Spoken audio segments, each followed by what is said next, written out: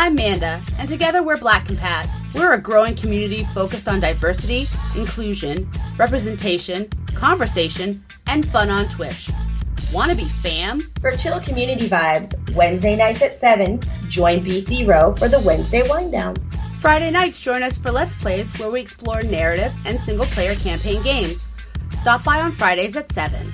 Catch our flagship podcast, The Tribunal, live every other Sunday at 3 p.m., where we talk about issues that are important to us as Black women. Issues like representation, inclusion, diversity, and more within the video games and entertainment industries. Check our channel and social handles to find out when a new Tribunal's going to drop. We've got even more content on our YouTube channel, Facebook, Instagram, Twitter handles, and our website, blackandpat.com. So join in the conversation in whatever way you like at Black and Pat. Remember, always and, never or. All times are Eastern. Hello, bastards and wenches, and welcome to our second Anime Boston 2023 interview podcast special. I am your King Baby Evan Borgo. Thank you once again for tuning in. Today's interview features voice actress Christine Cabanos, best known for her role as Madoka in Puella Magi Madoka Magica. She is also known for voicing the titular Squid Girl, Azusa in K-On!, Hotaru in Sailor Moon, and Mako in Kill la Kill. Outside of anime, she has played Amalia in Wakfu and Netgear in the Hyperdimension Neptunia video game series. B3 was joined by Enchanting Sorcery Productions and Animazing Radio for this interview. Without further ado, let's destroy some witches and ink up for this Anime Boston 2023 interview podcast special with Christine Cabanos.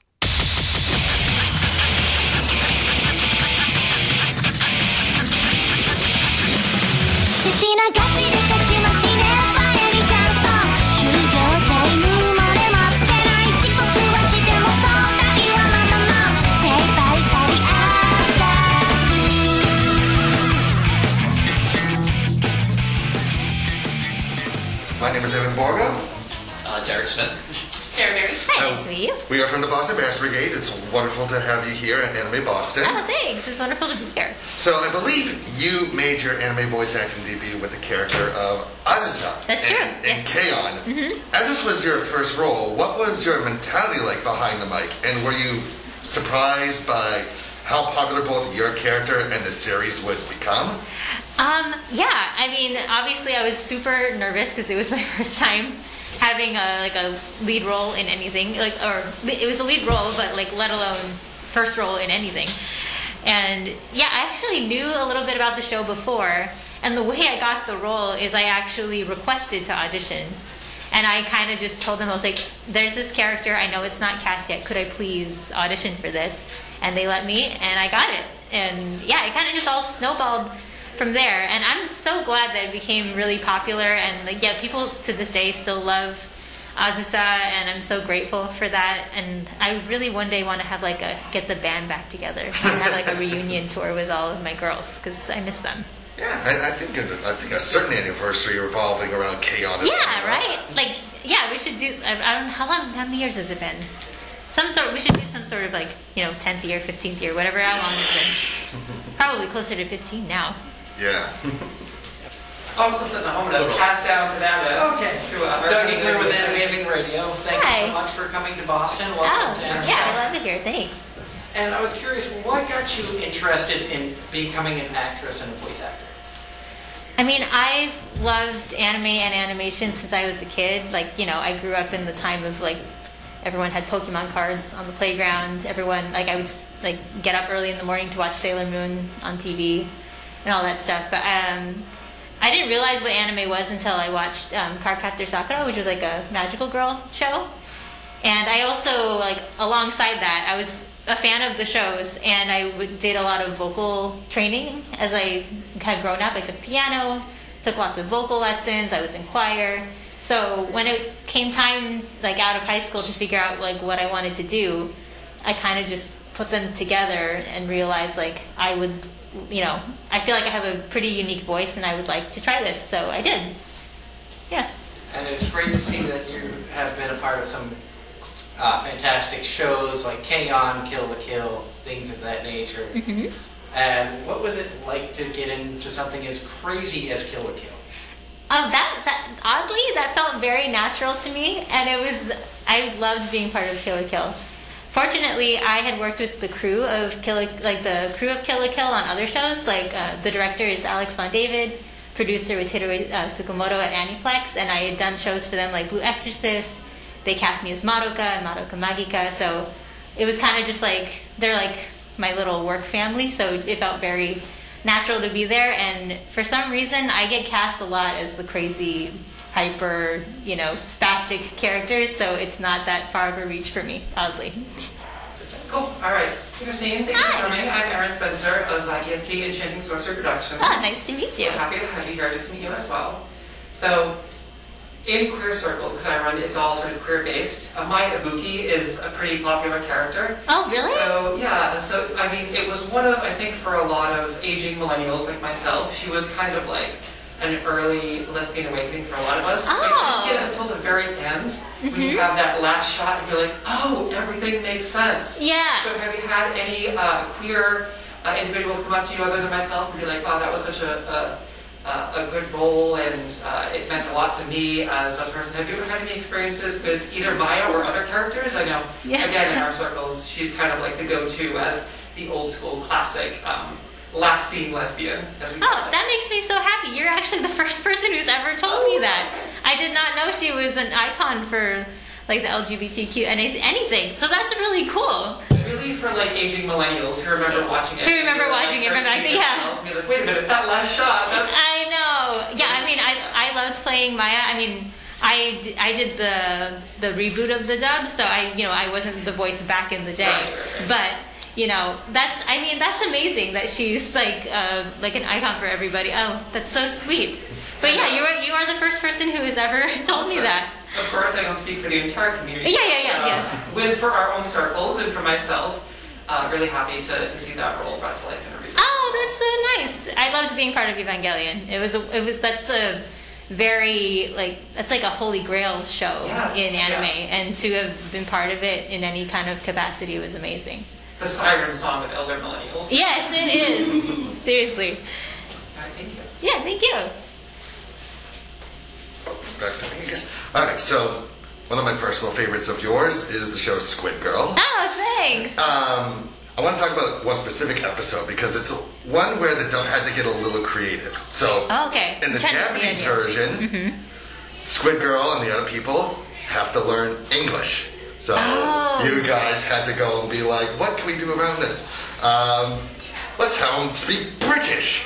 That's usually what we do, because it's those kind of localization tricks are very tricky and odd. Like the K-On! Movie, we had to kind of do the same thing, because we're speaking English, we're going to London, but we're supposed to not be able to speak English, so what do? We did bad British accents. So that was what our equivalent was. But yeah, I think, kudos to the writing team for thinking up a creative way to kind of get around the joke, because we still need the joke to land, we just had to figure out another way to do it.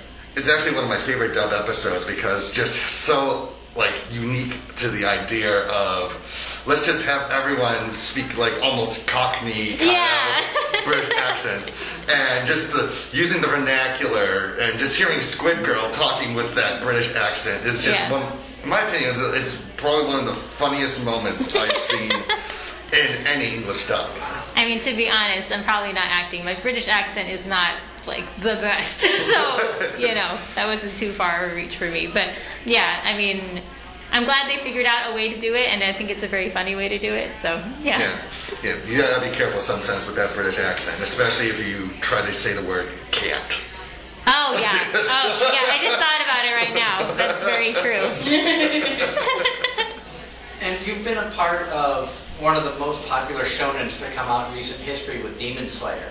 What has it been like for the growth and popularity that show has seen over the past couple of years? That's been really crazy to me. I'm a very small part of Demon Slayer, but I've seen how popular that show is. It's really gotten to the zeitgeist. I feel like it's mainstream. I know this is weird, but I saw one of the Kardashian kids have a Demon Slayer shirt on TV, and I was like, whoa, this show must be super popular.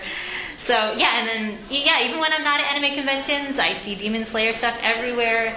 It's crazy, and I feel like anime honestly is just getting more and more mainstream and bigger and bigger and bigger. So I mean, congrats to them. I mean, and to be part of it is really cool. I love anybody who comes up and brings their Demon Slayer stuff, and I hope I'm in it more as the show goes on. But yeah, it's crazy how popular that show's become. And another question that I had for you, when COVID hit, kind of put a lot of stuff on hold as people try to figure out, was it a big change for you to go from recording in the studio to having to have a home studio? Yes. Well, I always had I recorded out of my closet from, when I would do, most of us, we would do auditions from home. So we usually have a little bit of a home studio, but to go from, coming into the studio for our sessions to having to do everything from home was a big adjustment because we also had to be our own audio engineers now. So I had to know how to work Pro Tools, how to set up the mic, how to make everything actually sound good so that it could be actually not just an audition but part of the actual show. And we wanted to make our jobs easier for the audio team on the studio side and, give them proper, clean, crisp sounding recordings. So I've had to pick up some little skills here and there. And I recently just bought my own professional vocal booth to be installed into my house. So now I don't have to record it out of my closet anymore. Yeah. So playing Ionic Echo or Silica and Sword Art Online, are you more interested, even if slightly, in MMOs, or are you more afraid of MMOs now? Oh, I mean, Sword Art, the whole, all the conundrums and things they find themselves in with those is a little scary. And it feels almost a little too close to home because, I guess with AI and stuff, I start getting freaked out about the possibilities of technology and stuff, the dangers of, an immersive world where you just completely lose yourself and stuff like that. So, after playing Silica in that show, I was I'm never, my husband has those Oculus things, and I was this is getting too close. I'm I don't want anything to microwave my brain or something, or, not that I don't play an Oculus because I think it's going to microwave my brain. But yeah, I think it brought up a lot of really interesting, questions about the dark side of technology. So, but I do like playing. I used to play MMOs all the time when I was in high school. I would stay up till 5 a.m. playing Ragnarok and stuff like that. But I haven't done it in a long time. Ragnarok Online was very niche. I remember when that first came out. That is definitely a throwback. And you already answered my follow-up question. Oh, is it? Your favorite MMO was going to be. So. Yeah, Ragnarok Online. That was a lot of fun. I do miss it. I do too. I was always an acolyte or a priest or a healer kind of person. I was swordboard. Oh yeah. People always needed a healer, so I was I'll be the healer. Yes. Yeah. Healers are rare. There's a couple of animes about that. I love. Is there? About how healers are so rare? I'm told. Yeah. Oh, that's funny. Or at least a couple of bits in some other shows. What an that's interesting that's a phenomenon that is everywhere that healers You're are right, needed. everyone needs a healer. Yeah, but no one wants to be them. They want to be the what do you call it? Not the tank. CPS. Yes, yeah. CPS. Dragon Knights. Yes, because those are very, flashy and fun, but yeah. But people always ask me to be in their party if you're the healer. So. And you always get a guaranteed spot in the party. You do. So you can fast track the line in any of them. I did learn that you should really be at the same level as everybody else, though. Yeah. Because I was in a dungeon. Okay, this is a big, huge tangent. I was in a dungeon with these people, and they were we need a healer. I was okay, and I'm still kind of weak. And everyone's heal me, and they're running around dying. Everyone's around me is dead, and I'm still trying to charge. I'm I'm charging. I can't do anything, and everyone around me is dead, and I'm the last one alive. And I let everyone down. So I had that same experience. You really? I was I'm sorry, everyone. Yeah. Awesome. Thank you so much. Yeah. So one of my personal favorite Western animated series of all time is the French cartoon Wakfu. Oh, Wakfu, yeah. And you played probably my favorite character in the show, Amalia. Yeah. And you came into the role in season 3 with the rest of the new cast. And I'm curious to know if you were able to bring your own interpretation of Amalia to the microphone, and if you had to watch all the previous seasons of it to fully immerse yourself in that role. I didn't actually have time to watch all of the previous seasons. I knew that there were previous seasons. And And sometimes, I mean, I guess I don't know the actual reason that they had a new cast versus the old cast, but I guess when I go into a role, I try not to do too much research because I don't want it to... Because sometimes when you research a lot, you kind of get like stuck in your way in your brain, and you need to be kind of flexible for what the director is going to tell you. So I kind of usually just like, not wing it, but I go in there kind of fresh and let the director and the show kind of inform my performance rather than the previous performances that have been already laid down. And I know that there's a 4th season right now being in the works. Has there been any? Yes. So I guess you don't know. I don't. Yeah, I answered your question. I don't know. Usually, actors are usually the last people to know. I've had several people come to me saying, "Oh, aren't you excited for the new season of this or this is coming out?" I'm like, I didn't know that. Thank you for telling me. Yeah. Well, I will say that a lot of us who are big Wakfu fans, we kind of hope that you guys go back and redub the first couple of seasons because you guys did such a phenomenal job. Thank you so much. It was really fun being a part of Wakfu. That would be amazing. You said there's a new one coming up of that. Season 4 is supposed to be the final season. Final season. Oh, okay. Yeah. Well, I hope we're back. I hope so too. Yeah. And being a part of ReZero, was it weird when they brought you back in for Isekai Quartet? Oh, that was fun. The little they were like the little chibi things. It was really cute. Yeah, I don't think it was weird. I thought it was really funny, and then I got the chance to be felt in a different kind of way. And it was there's like these little cute bite-sized episodes, but I thought that was really fun. And I like that there's like all this crossover with all these other shows.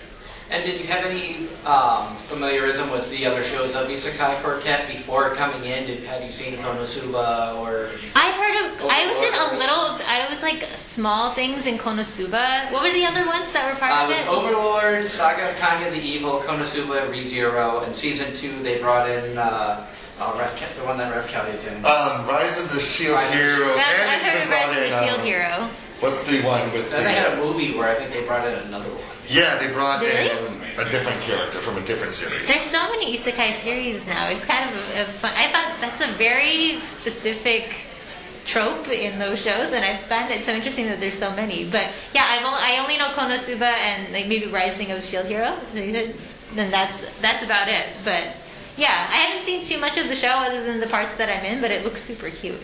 It was really well done, and the way that they had the characters interact across isekai platforms. Mm-hmm. You saw people who should hate each other that have similarities, like Aqua from Konosuba and not Shaltir. God, my wife will kill me for forgetting her name. Albedo. Mm-hmm. The succubus from Overlord. Mm-hmm. Like the two opposite spectrums, and they suddenly share a common ground and go from hating each other to friends. Oh, that's so funny. Neat thing. And going off of your question about the MMORPGs, are you familiar with Bo Fury? No. What is that? It's an anime called Bo Fury. I'm afraid to get hurt, so I maxed out my level. And it's how a girl who has no idea what she's doing gets talked into playing a video game with her friend that's a VR MMORPG. Mm-hmm. And basically becomes an endgame boss without knowing what she's doing.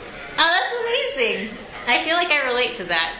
Because a lot of times I'm playing games and I have no idea what I'm doing, but that's really funny. What a fun premise. And they just finished season 2. Actually, no, they're still in the middle of season 2. It got delayed again because of COVID stuff going on in Japan. So I think there's still 2 episodes of that. Oh, wow. That finished out. Cool. But definitely something I'd recommend. It's one that all three of me and my 2 co-hosts, it's rare for us to find stuff we all agree on. That's one of like 3. Oh, cool. Would say the name of the title again? It's very long. It's called Bo Fury. Bofuri. Bo Fury, okay. That's the easiest way to find it. Okay, I was like, because the other part was a very long title. And you can find it on Crunchyroll. Okay, cool. Awesome. I'll check it out.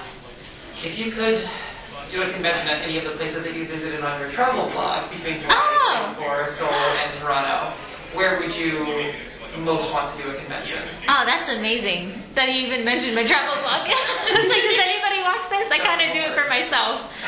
But, I mean, yeah, I've been to a lot of cool places. Not all of them have conventions, but I mean, I'm always down to go back to Japan. I mean, I've had like 4 vlogs in Japan, I think.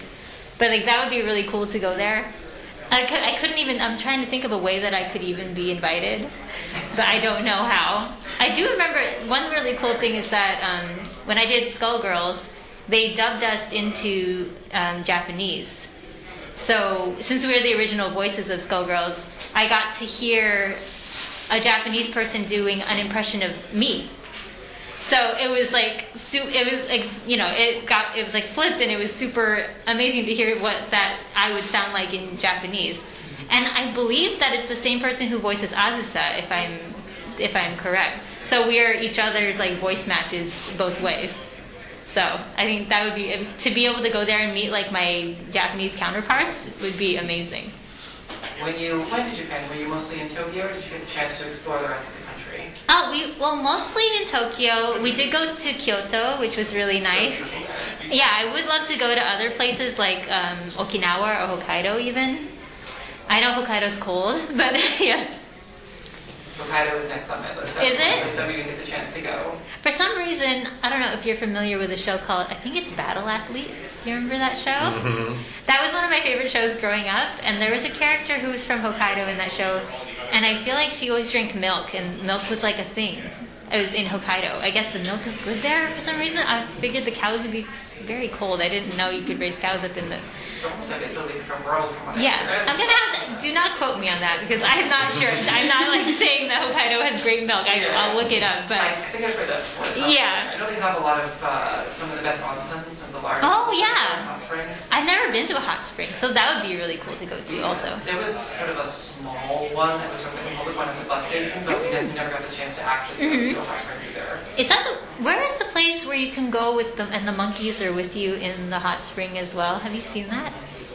I think that is in Hokkaido. Is that in Hokkaido? Okay. Because it's cold there. Yeah, because they're always like snow. They are like the monkeys have like snow on them, and it's really cold. But I was like, that would be really neat to do. I don't know how if they still do that or not, or if that's just what I've seen in photos or something. There's also a place with foxes that I wanted to go to. I don't. Deer at Nara. Oh yeah, and the deer in Nara. I never got to do that either. And they bow to you, and you give them cookies and we stuff. have about the cookies first. Yeah, I've heard they're quite aggressive. Yeah, they will actually take the cookies out of your... Yeah, or I've seen they'll nudge you and start like really trying to get the cookies out of your bag. The fox experience sounds good too. Yeah. And of course, the traditional follow-up question is, between all the places that you've traveled, where did you have the best dining experience? Or the best dining experience that you would love to have again? I mean, it's really hard to beat France, to be honest. Because everything's got butter in it, and everything tastes better with the butter in it. And unfortunately, I have a lot of food restrictions and allergies, and I went to France before I kind of learned what they were, and I had a huge reaction. But it was so worth it. I had so many eclairs and croissants every day. I probably shouldn't do that again, but to have the experience once in my life was amazing. I think you'd all agree. Butter is good. Butter is good, yeah.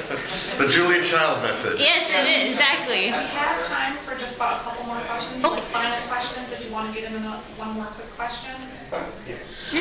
So this is the one I always like to ask voice actors, and it can go for any acting experience. It doesn't have to be voice acting in anime. It could be any other roles you've played. But if you could erase every memory of having played that character, done that role, and go through the process of discovering them for the first time, fresh, without knowing about it again, which one would you choose? That's very interesting. No one has ever asked me that before. Huh. That's kind of like having a favorite show and you're like, man, I wish I could like erase my memory and experience it all over again. Yeah. That's how I feel about The Office. Let's see. I mean, honestly, Madoka was a very like formative acting experience for me, and I learned so much doing Madoka. I really got to, because I think before that I was mostly doing comedies, so it was my first like real like dramatic role, and I feel like maybe to be able to go through that again, even though it was tough, and I had a lot of hard lessons. We had like long sessions, many takes to get it just right. I think it was a really like great experience, and I would love to do Madoka all over again. Yeah. Awesome. For us, I'd just like you to plug anywhere that our viewers can find you, any YouTube channels, your travel vlogs, things of that nature. That way our fans can find more information out about you as a voice actor, not just the roles that you play? Oh yeah. You can find me as Christine Cabanos on Instagram at Christine Cabanos. I think you can have to quote me on if you type in Christine Cabanos, you'll find me on Twitter. I'm also on Twitter, and I'm also Christine Cabanos on YouTube, and that's where all my travel vlogs are. There's usually not like about like voice acting or anime or anything. That's just like my personal life and watching me travel, which unfortunately I haven't got to do in these past years. This is my first convention in years, so hopefully there'll be more there. Yeah. We're excited that you're able to come out to Boston again. Welcome to the area. I'm from Boston originally, even though I live in northern New York now. Oh, okay, cool. Yeah, I love Boston. My husband went to school here, so he was happy to come with me and go to his old haunts and everything like that. So yeah, we love it here. Okay, and like our friends here, we also have sort of one question we ask everyone. And it's, do you have a side hustle or a side project? For example, Vault makes refrigerators that are chests. So they're like antique chests, but they're also iceboxes and refrigerators. And Young has a Twitch channel where she voices the characters that she plays as she voices the video game characters as she plays the games, and she'll like sometimes like play it off like it's just a Twitch streamer. And okay. Like it's kind of like a joke. I still have. It's a very small apparel company. I actually made my tote. So, yeah, it says Salamat po, which is in Tagalog. It means thank you in Tagalog. So I have like patches and pins and hats and totes and stuff there. So it's called smalljuly.com if you want to go get that. And then I also have, again, like I like making my YouTube channel, my travel videos. I'm always doing that. And I'm actually trying to get into singing again. So I might be trying to post like covers of songs once I get my vocal booth going in my house again. And I would love to put out more music. I love to sing, and I feel like it's something that I don't really do enough, so look out for that. Awesome. And the name of the company that you get totes from? Oh, Small July. Small July. Awesome. Thanks. And we'll also look out for your first single. Oh, yes. Thank you so